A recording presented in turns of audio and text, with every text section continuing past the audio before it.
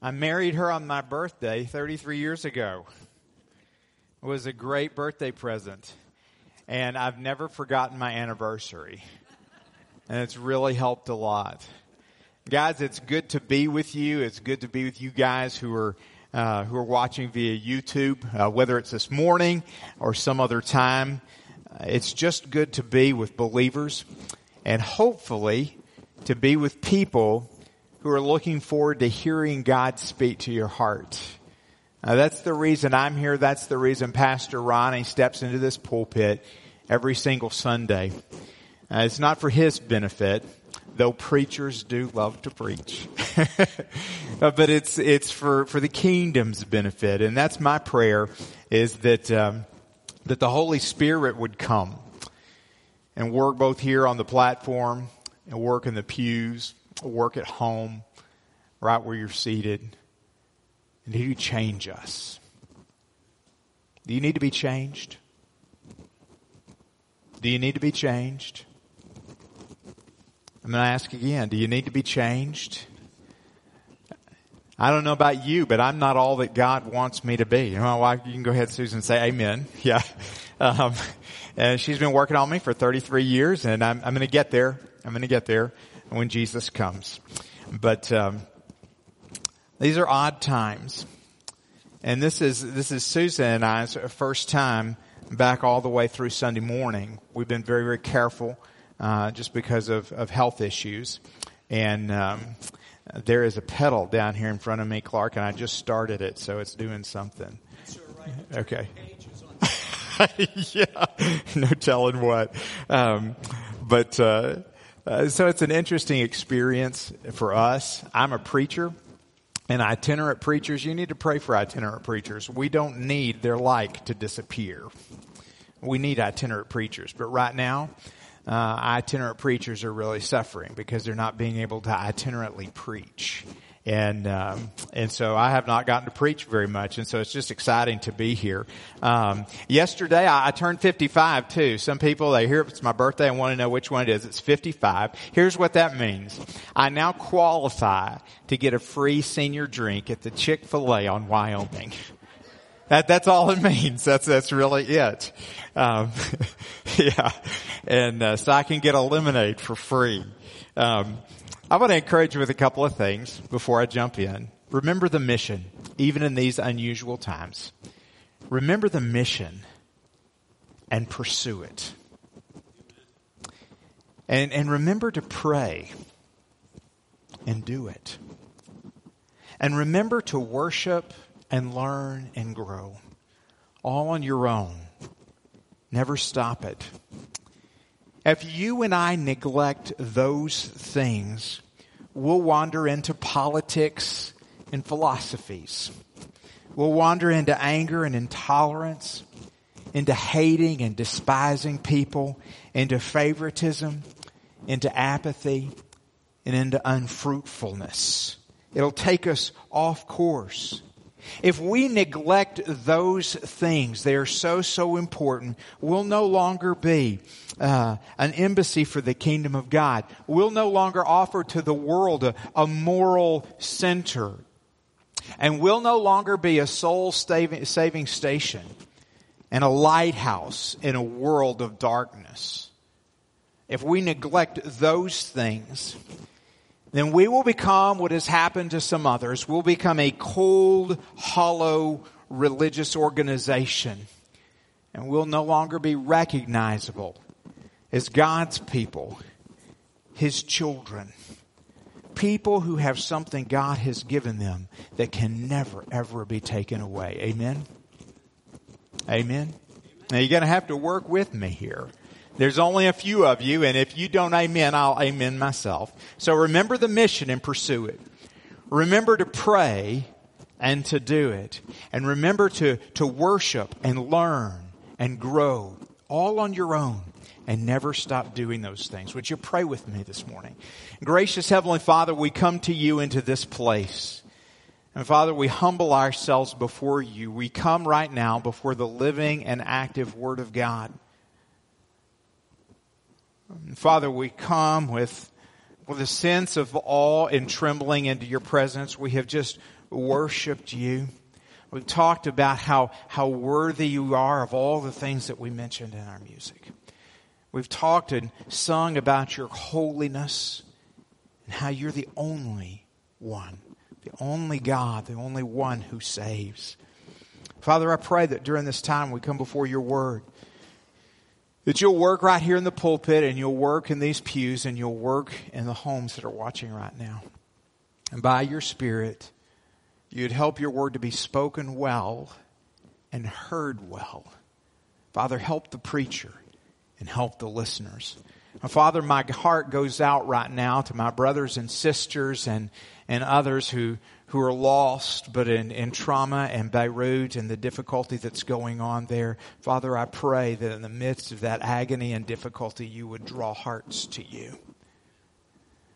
Father, I pray that you'd stir up our world, you'd stir up your people to help them in this moment of need, in this moment of tragedy. Father, we agonize with them in their pain. Help us to know what you want us to do. Father, we pray for Pastor Ronnie and for Kathy and for their family. Father, we ask your blessings upon them where they're having this time away.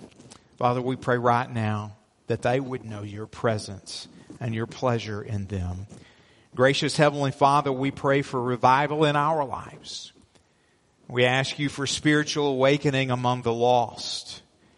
And Father, we pray that you would help us to be ready to respond even to this scripture that we look at today.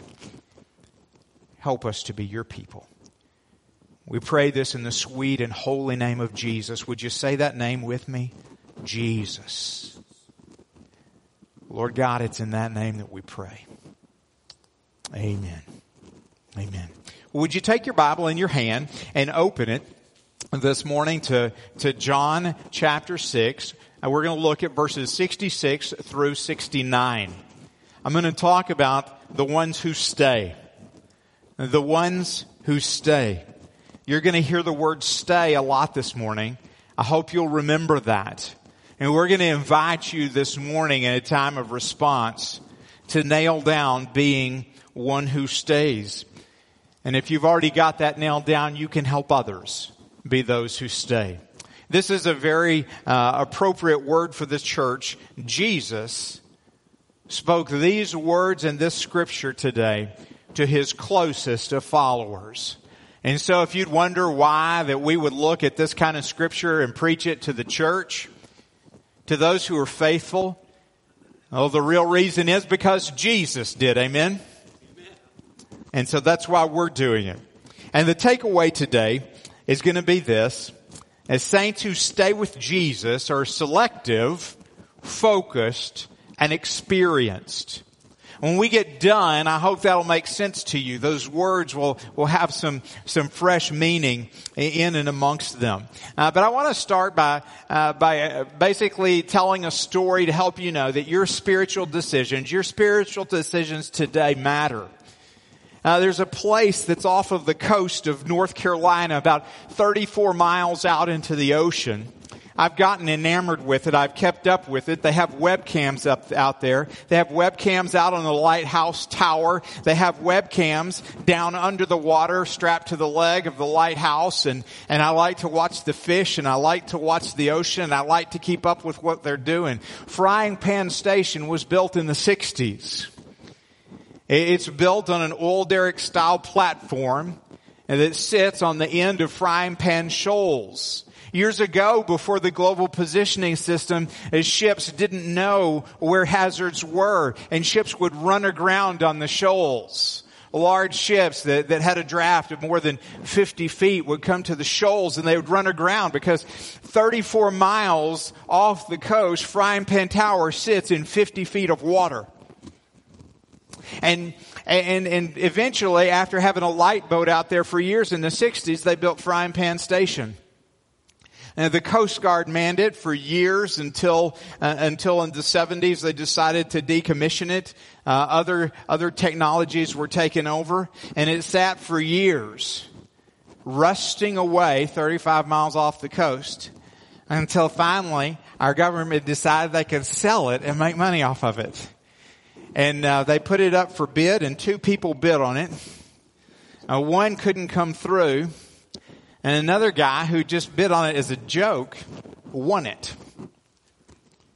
And he ended up with Frying Pan Tower. He ended up owning a lighthouse 34 miles off the coast. And this is it. It stands on its legs out there in the ocean. All by itself. You can't see land. It's actually outside the United States limit. So it sits in international waters. And so it is like a nation unto itself. But for years, men manned that lighthouse to warn ships from the shoals. And its lighthouse shone a light to say, stay away. And one of the men who was stationed there was named Arch Embler. He served 16 months out there on the station. He was an engine man. He maintained the 3 diesel generators they had. After the station had been closed down, it was opened briefly as a bed and breakfast, a pricey one, but they filled up their schedule because everybody wanted to go stay at Frying Pan Station. And there was a guest book that people could sign. And Mr. Embler had the opportunity to go stay where he was stationed. And he wrote this in the guest book out there at Frying Pan Station. I want you to look at where it is. And you wouldn't think much could happen out there in the middle of the ocean. But listen to what he wrote. As maybe the only person in this journal to have served in the frying pan of the Coast Guard era, it means so much to get back to this place. Not only is this a unique place in all the world, but a light also in my own life. I came here assigned in early 1974 to this duty station as an EN3, that's an engine man petty officer 3rd class, to maintain the 3 diesel generators. I also came here as a 23-year-old human searching for truth and meaning. A friend from high school had a life-changing experience and had explained to me that he had believed in Jesus and his life had changed. I wanted to read the Bible at Frying Pan and decide for myself whether it could be true. I did.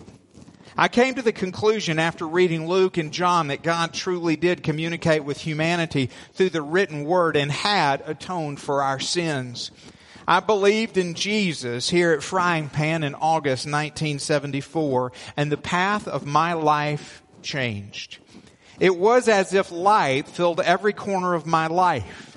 And because of that, I went to the university that I did, where I met my wife, who is precious to me still after 34 years. It seems every good thing in my life today is because of the direction change made at Frying Pan, where the light penetrated the darkness.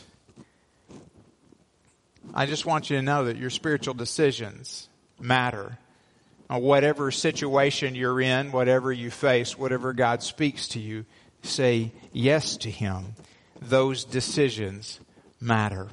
With the seriousness of spiritual decisions in mind, I want you to take your attention and focus it on John chapter 6, verses 66 through 69. This is a piece of a story.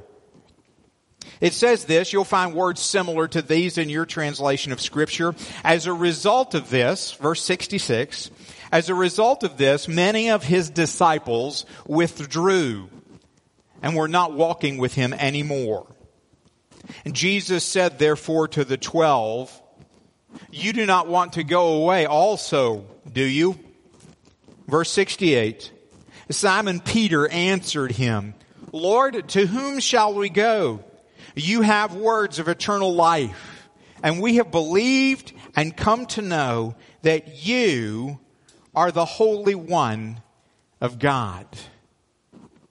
Just a piece of the story. We're going to walk through the story in a minute. But what do you do with stories, with narratives? Turn over in your Bible just a few pages over to 1 Corinthians and chapter 10. I want to read you what Paul said when he was looking at stories and telling stories from the Old Testament. It helps us know how we should address a narrative, a story in the New Testament. It's easy to know how to handle teaching material, but when we run into stories, sometimes people wonder, what do we do with this? Well, let's see what Paul did. In chapter 10 of 1 Corinthians, in chapter 10, first in verse 6, he's telling some stories about what happened to Israel, stories out of the Old Testament. And in verse 6, he says this, "Now these things happened as examples for us, that we should not crave evil things as they also craved." And then in verse 11, he says this again. "Now these things happened," and he says this, "to them as an example." There it is again. "And they were written for our instruction, upon whom the ends of the ages have come." And guys, we can only guess, since it was the end of the ages then, that we are in the last throes of the ends of the ages. Amen? I mean, soon has been going on for a long time since Jesus said, "I'm coming soon." And so it's going to be probably sooner rather than later. But what Paul did is he looked at this and he learned, he tried to take examples. He tried to take examples and learn from them so that he would know how to walk, so that he would know how to long for the correct things, so that he would be able to follow Jesus. And so that's what we're going to do with this passage of Scripture. Verse 66 starts out and it says this. It says, "As a result of this." It'd be good to know what this is. So we need a quick tour through chapter 6 so we can know the stories that we're talking about this morning. And so in verses 1 through 14 of chapter 6, and Jesus on a mountainside fed the 5,000. He fed them with 5 loaves and 2 fish. And they were small fish and small loaves. And Jesus did a miracle. He demonstrated his power. In verse 15 of that chapter, Jesus withdraws to be alone because he sees that the crowd has ambitions that are not ambitions that he has. In verses 16 through 21, after his disciples have gotten in the boat and it says they've rowed about 3 to 4 miles out into the Sea of Galilee, they look up and here comes Jesus walking. Guys, I've always loved this. To illustrate this, one time I had two young kids suddenly appear in the baptistry. And what we had done to make it look good is I had some of our deacons build a platform that you couldn't see it. It was right below the surface of the water. And when we got to this story and it talked about Jesus walking on water, I said, "How many of you have ever seen people walk on water?" No one had. I said, "Let me show you." And I stepped back and I pointed up there. And right at that time, these 2 boys just got out and they started prancing around on that platform, splashing in the water, and then walked off. And everybody was like, and I had to tell them what we'd done because I want you to know, no one expected the power of God to come on those 2 young men. They just thought it was a great thing to be able to step in water in the baptistry in the middle of worship service. But they saw Jesus walking on the water. They had just seen him feed 5,000 people with 5 loaves and 2 fish. And then they saw Jesus come walking on the water. Can you imagine what they're seeing of Jesus? What they're thinking about Jesus? Say that name with me. Jesus. They're thinking about him. The stories go on. And you see in verses 22 through 25, we find out what was happening where Jesus had just left. There may have been a big crowd when Jesus fed the 5,000, but in verses 22 through 25, we see that the crowd was still gathering. There were actually more people who came out that next day when Jesus was gone. How many preachers do you know who see the crowd coming and leave? I guess if you could walk on water, you might be motivated to do that too. But people were still gathering. And then in verses 26 through 40, Jesus has gone to Capernaum. Jesus has gone there and the people are still looking for them, and they come and they ask him where he was and how he got here, because they didn't see him get into any boat and he didn't tell him, "I strolled over." And what he did is he began to talk to him, and this is where we have the bread of life dialogue. First, he has this dialogue with the multitude, and that's verses 26 through 40. And then in verse 41, the Jewish leaders have begun to grumble because of what they hear. And so he has the whole bread of life dialogue then with them. And finally, in verses 66 through 65, because of what he said about he is the bread of life, some of the followers that had been following him around began to grumble. They began to say these are difficult sayings. These are hard sayings. These were difficult things to fathom and to understand. And they began to grumble. Look at verses 6 through 65. It says, many therefore of his disciples, when they heard this, said, this is a difficult statement. Who can listen to it?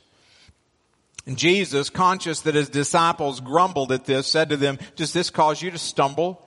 What then, if you should behold the Son of Man ascending where he was before? Is it the Spirit who gives life? Or it is the Spirit who gives life. The flesh profits nothing. The words that I have spoken to you are spirit and are life.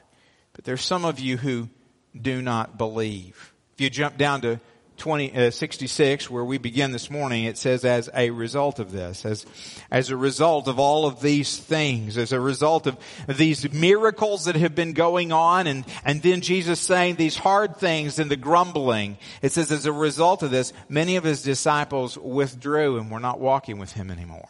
They found what he said to be difficult and challenging, and so they left. They went away. That's what this is as a result of this. They've been grumbling after all those great things. It says that they were no longer walking with him, and we need to understand that very clearly in verse 66, because we use the term walking with God in a different way. We don't mean here just spiritual fellowship. The actual word is treading around with him. It means putting your feet on the ground and walking around. They were walking around with Jesus. There was a great crowd that followed Jesus. That's what happened, and how those 5,000 people got out there when Jesus fed them. And that's how those people ended up back in Capernaum looking for him, because there were people who, as Jesus was teaching, they would just walk around with him. They would walk through the countryside. They would watch him do miracle after miracle, and it was intriguing. And so he would start going somewhere else, and they would follow him there. They were walking around with Jesus. They were literally walking with him and following him physically. And what it says is they stopped doing that. And so Jesus lost many people out of this great crowd. When that happens, in verse 67, Jesus asked the 12, his closest followers, he asked them this question. And followers of Jesus need to hear this today. He asked this question, it's the critical question, you do not want to go away also, do you? It's aimed carefully at those closest to him, the ones who are actually most likely to stay. I don't know if you have watched the news, if you've seen how many leaders, how many well-known Christian leaders have decided in recent days and in the last couple of years that they don't really believe all of this stuff that they grew up believing. And they've turned away from the faith. Some have walked away from it into lifestyles of wickedness. Evil has overtaken them. They were among the group that you and I would have said they are the least likely to go astray. Sitting here in this room and maybe listening at home, some of you could end up facing challenges sometime where you hear something and your heart starts to grumble and you struggle with this is difficult. You say that in your heart. And what has happened is those who have fallen away, however you want to say that, whatever that means, they have stopped following Jesus. whatever's happened to them, they came to a place where those doubts overtook them. That's why we're in this passage today. Jesus asked, and he knows what Simon Peter is going to answer because he's Jesus. So he draws it out. He doesn't need to ask for the answer to this question. Doesn't it say right up in verse 64, for Jesus knew from the beginning who they were who did not believe and who it was who would betray him. Jesus already knows, so he doesn't ask this question to discover the answer. He asked this question to draw out the answer from Simon Peter. So the rest of the 12 could hear it, so you and I could hear it today. And he says, you do not want to go away, and that go away, that want to go away talks about a desire or an intention. And go away actually is a word that describes a final departure. One who ceases to be the companion of another person. They cut it off. It's over. This isn't a temporary leaving. And this is a total abandonment. And so we could paraphrase that question. It should sound like this. Are you considering walking away from the faith? Are you considering walking away from following Jesus? Well, not long before, some would have said, not me. And they're in that group. And today there are some who would not many months ago have said, not me. But they find themselves among that group. It's happening more and more. It breaks my heart. And so, how do you know if you're one of the ones who stay? Isn't that the question? How do you know? And that's what the passage is really about. How do you answer those questions? And Simon Peter responds, and he describes 3 characteristics of the ones who stay. And I want to walk through those quickly. The first characteristic is found in verse 68. Christians who stay with Jesus have faith with a single source. With a single source. And the 10 Commandments, God said this, you shall have no other gods before me. And Peter himself would react to religious leaders later in Acts chapter 4. And he said this, there is salvation in no one else, for there is no other name. He's talking about the name of Jesus Christ. No other name under heaven that has been given among men by which we must be saved. There is nowhere else to go. And that's what they believe. There are no other options that are considered. And so this first characteristic is that spiritually there is a single source. There is none other. There is one God. There is one path to God, and His name is Jesus Christ. There are not many paths up the mountain. There is one way. And Jesus would say, I am the way, the truth, and the life. No one comes to the Father except through me. Jesus alone. They have a faith with a single source. That's the first characteristic. And the second characteristic, Christians who stay with Jesus have a faith that seeks eternal life. I want you to look at this. He says this, in verse 68, you have words of eternal life. The words of eternal life. The reason that's significant is because they're looking for eternal life. That's so important. There are some people who come to Christianity because the way it's preached, and what they're looking for is they're looking for wealth and for things to get better. Some people come to Christianity and they come to Jesus because they're in pain physically. They have ailments. And what they want of Christianity is they want to be healed so they can live in greater comfort. There's all kinds of reasons people come to Christianity, but the ones who stay have a faith that seeks eternal life. That's what they're after. They may get healed and they'll give glory to God. And they may receive some kind of blessing from Him where they turn out financially better off and they give glory to God. And you see in all of their lives how they live for Him and how life is all about Him, because what they seek is not those things. They seek eternal life. And only Jesus has the words of eternal life. And years ago in the 70s, some of you will remember this. I was young then. But real cream butter had been replaced with whipped oil. Do you know what I mean? And it's margarine. We've gotten used to it now. It's a terrible thing. Real butter is good, guys. Just have to say that. It really is the real thing. Real cream butter. But there is, whipped oil and other fake stuff and everything. And there was this thing in the 70s called chiffon margarine. Anybody remember chiffon margarine? Yeah? You remember that? And there was this saying that went with it, and it's advertising, when you think it's butter, but it's not, it's chiffon. Yeah. And in the commercials, there was this lady who was the figure of Mother Nature, and she'd taste it, and she thought it was butter, and she'd say, it's not nice to fool Mother Nature.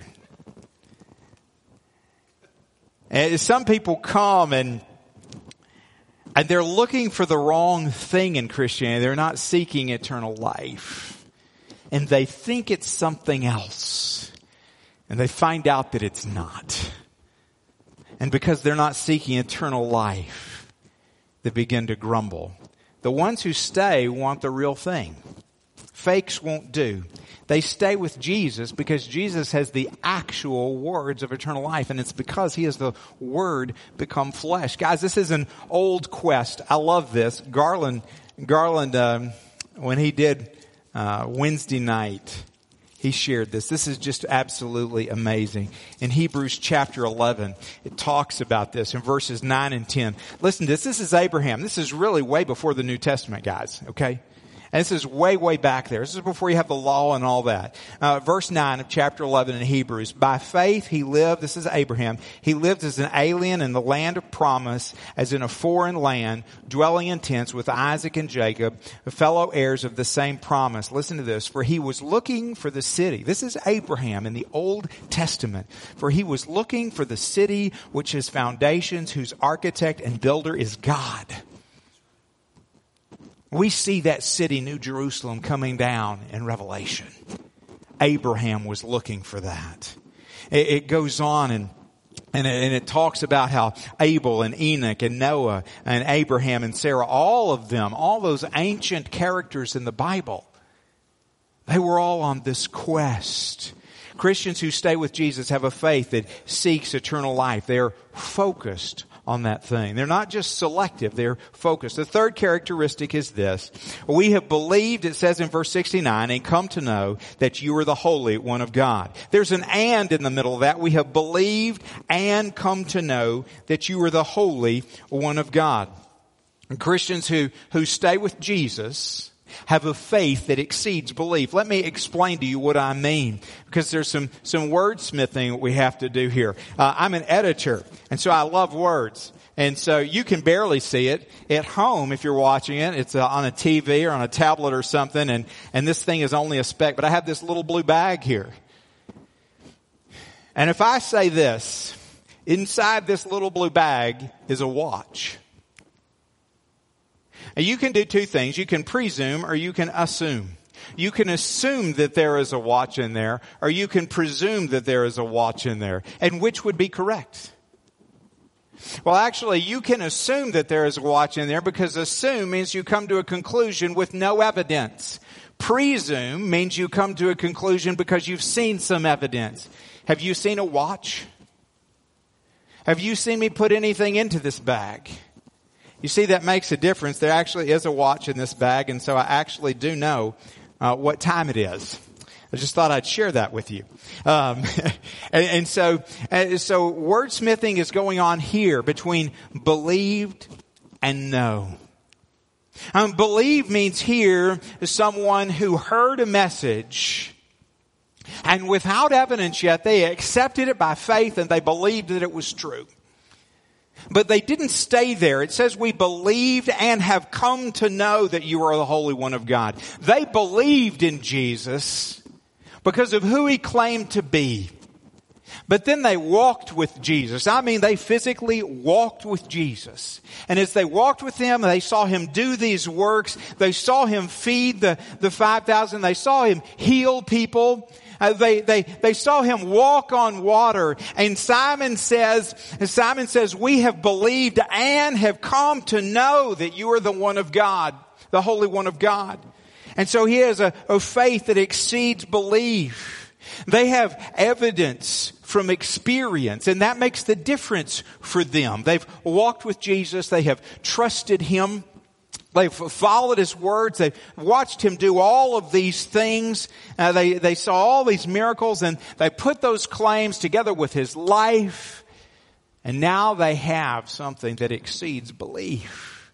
They know that they know that they know that they know that they know that they know that they know that Jesus is the Holy One of God. Now listen, if you don't have these things nailed down, you're in danger. These characteristics matter. They matter a whole lot. Christians who stay with Jesus, their faith has a single source. That means they're selective. Their faith that seeks eternal life, that means they're focused. And they have a faith that exceeds belief. That means they're experienced. And they've gone out there, they've walked, they've put themselves on the line with Jesus, then they know.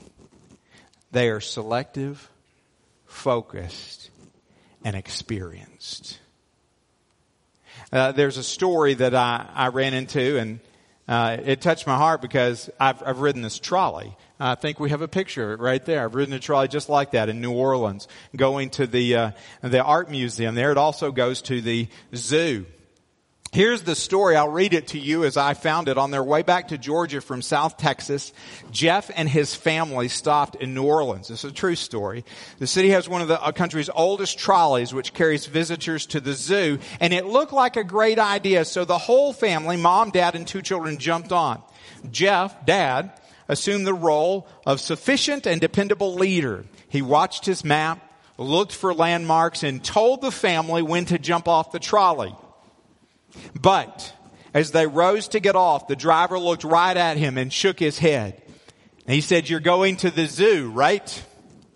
And Jeff nodded and offered a feeble yes. "Next stop," the driver said. And then Jeff wrote this about the story. "Sometimes we lean on our own maps and fail to consult the source of true authority about what we should do with our lives."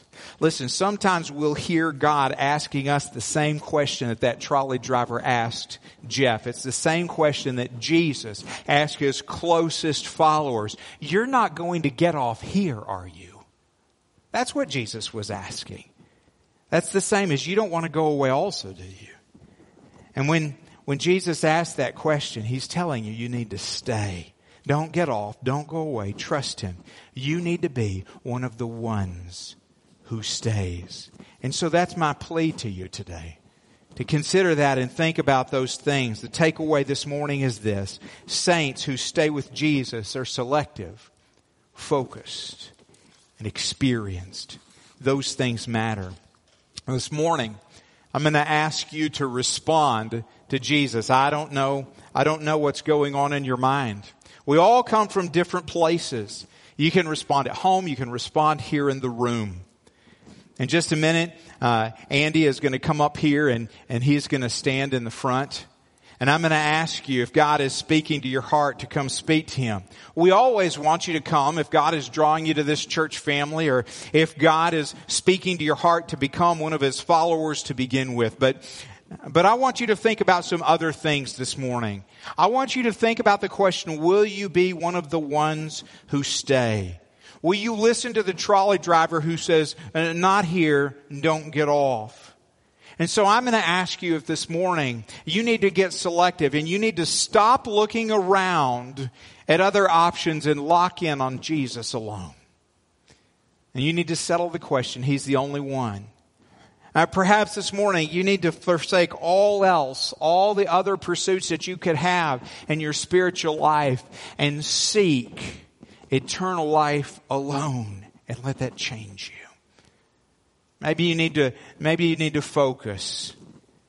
Or maybe you need to test your faith so that it grows your belief beyond belief into knowing that you know that you know that you know that you know that you know that Jesus really is the Holy One of God. If you need to this morning, you can come up to Andy and you can just say, hey, I need to be more selective. I need to get locked in on Jesus. Would you pray for me? Or you may need to come this morning and you may need to say, I want to be focused. I want to be more focused. Or this morning you may come and you may say, it's time for me to test my faith. I need to step out and really trust. And so I want to ask you to do those things. And this morning, if you're at home, you can respond too. I'd love to tell you how I remember this number. But it's 505-384-7771. If I told you, you'd all remember that number all the time. But that's the number. You can text that number. And remember that keyword stay. We've talked about it all morning. You can even do it here if you don't feel comfortable coming forward. You can even text it from this room. Text stay to 505-384-7771.